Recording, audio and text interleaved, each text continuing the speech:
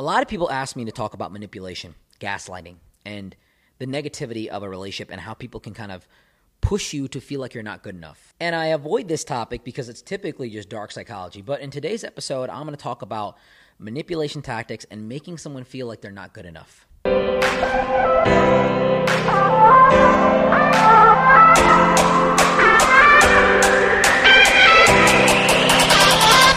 What is up, guys? Sumi here with ThoughtCast, and today I'm going to talk about dark psychology.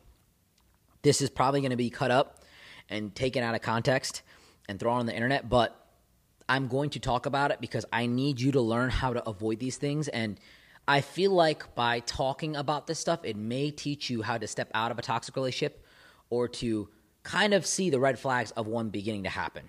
I don't want you to use this stuff. I don't recommend it, but by putting it out there, there's probably someone that will do it.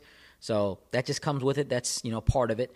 But I'll try to be as detailed as I can be about this because I hope this helps people. The first thing that you have to understand, and the first manipulation tactic I'm going to talk about, is really just making someone feel like they're not good enough. That's a very powerful technique that a lot of people do in a relationship. It makes that person see the manipulator as more valuable than them. And that creates an emotional attachment because people want to be with people that are better than them. So the first thing you have to understand is when they first meet you, they're going to really agree with a lot of things that you say. They're going to build the emotional attachment, and they're going to love bomb you. This is typically the first tactic. Love bombing is done in a way where they're constantly creating pressure for you to love them back. They're saying crazy things like, "You're the one for me. I'm so glad I met you. You've changed my life." And these things make you feel good, but they're not necessarily the actual reality of what it is. Words of affirmation are slightly different. Words of affirmation are verifying and validating behavior that has actually occurred and making you feel like you did a good job when you did do a good job. So words of affirmation are affirming things that are actually true. Manipulation and love bombing is creating this idea that you are special. It's pushing you to feel more attached in the relationship on things that actually haven't happened. And it's creating this idea, and it's burning a subliminal thought into you that you are actually better than you are. And so when you're with this person, they gas you up, they light you up, they make you feel 100 times better. And this feels better, but you shouldn't be drawing your complete happiness, your verification, and your validation from some individual that you don't necessarily know so well. So they'll say crazy things to you to get you attached. Here's where the manipulation kind of starts, the devaluing. First and foremost, what they're going to do is they're going to start to doubt the things that you say. So you might come to them and you might say something like, "Hey, I have this problem," or this and that, and they're going to belittle you. "Yeah, you're kind of crazy for thinking like that."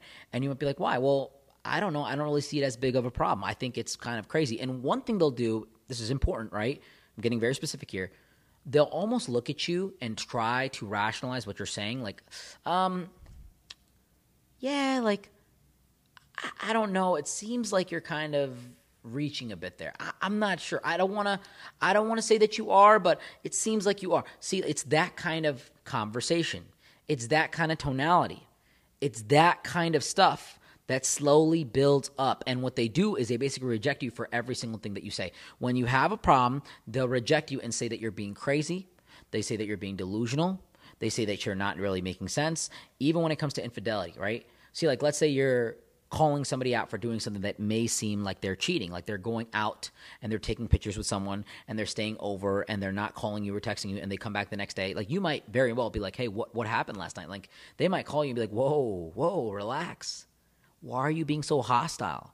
Why are you being so crazy? Like, whoa, you're being wild.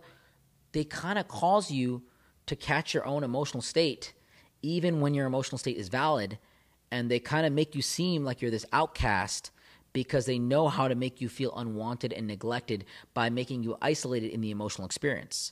When you're coming at someone very hot and they react aggressive back, it actually validates those emotions in a certain way because you feel like they get defensive. But when someone is not being defensive, but they're being very calm about it and they're lulling back and they're like, "Whoa, you're being nuts.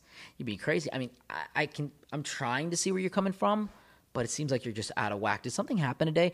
That's the next part. When they say this kind of stuff, they're showing you that you're being a little bit out of the whack, and they're actually reinforcing the idea that what they did is very normal. And then they get into the idea of kind of blaming it on something else. "Are you okay? Like, did something happen at work today? Did your mom say something to you? Like, did you take your medicine today?" Oh my God, that's a good one. They get you to kind of second guess on who you are by insulting you, by making you embarrassed, by making you feel vulnerable, by making you feel like you're crazy, like you're actually nuts. Like, did something happen where you're blaming it onto me? They make you feel like you're projecting your negativity. That's an important thing of manipulation right there. And it's a very expert level manipulation tactic where it's like, hey, did something bad happen at work today? I'm here to talk about it. If you want to, like, I'm available for you. They make it seem like they're your friend. That's the next part. They make it seem like they're your friend, and they're there to kind of console you on like, whoa, like if you want to talk about it, you can, but you don't gotta hope everything's okay. Like, let's talk about what happened at work. They're shifting the conversation, and they're making it seem like they're your friend. This is just one thing, too. There's a million things I could talk about dark psychology and manipulation. And, the reason I know this stuff is because I deal with people that have gone through this, and I have to kind of unwire and kind of pull apart the manipulation and kind of break it down step by step by step by step by step, showing them this is where it happened. This is where the manipulation happened. This is how you kind of got caught up. And this is what they're doing every single argument to get you to break down and feel like you're not good enough. That way, when you walk away and you were angry about something that you genuinely should have been angry about, you are now walking away calm down, controlled, whipped like a dog, and you have absolutely no idea what just happened, and you still feel that anxiety, you still feel that pain, and they continue to do those habits, and you've reinforced that behavior because they have won this argument. They have won the conversation, they have won the interaction, and they have proved to you that you're being nuts, and you're always crazy, and you're never good enough. They got you. So you've got to understand the first step is love bombing and creating that emotional attachment, because without the emotional attachment, without the actual real connection, this doesn't work. Okay, manipulation does not work if you're just going up to people in the streets and you're trying to get them to do things. Like, it can work to some degree, but not really heavily. What has to happen is that you have to have the emotional attachment, then you devalue them. You devalue their opinion, and you start to break them down. And when they come at you aggressive or crazy because with anything, what the manipulator does is they break that stuff down. They say, whoa, you're being a little hot about this. Is everything okay? What's causing you to stress out? And they make you feel like you're not good enough, and you make you feel like you have a problem. Some of you very well might be overreacting. Let me just throw this in there. Some people may really just have the best interest for you. There's many times that people come to me about something that's crazy, and I'm like, whoa, you don't have to react like this. This is not that important. It's fine. It's not a big deal. Life is great. Don't worry. But when the personal attacks come in where it's like, is everything okay? Did you take your meds today? Did you forget to do something? Like, did your boss yell at you again? That's probably why you're mad. And they start to blame you, and then they become a friend where they change the topic and they try to console you on that. They have completely won the argument and flipped a 180. So I hope this makes sense. I'm not sure if you guys find value in this type of content. A lot of people reach out to me about this stuff, but I'm very, very reluctant to bring this stuff out because it's just manipulated by nature.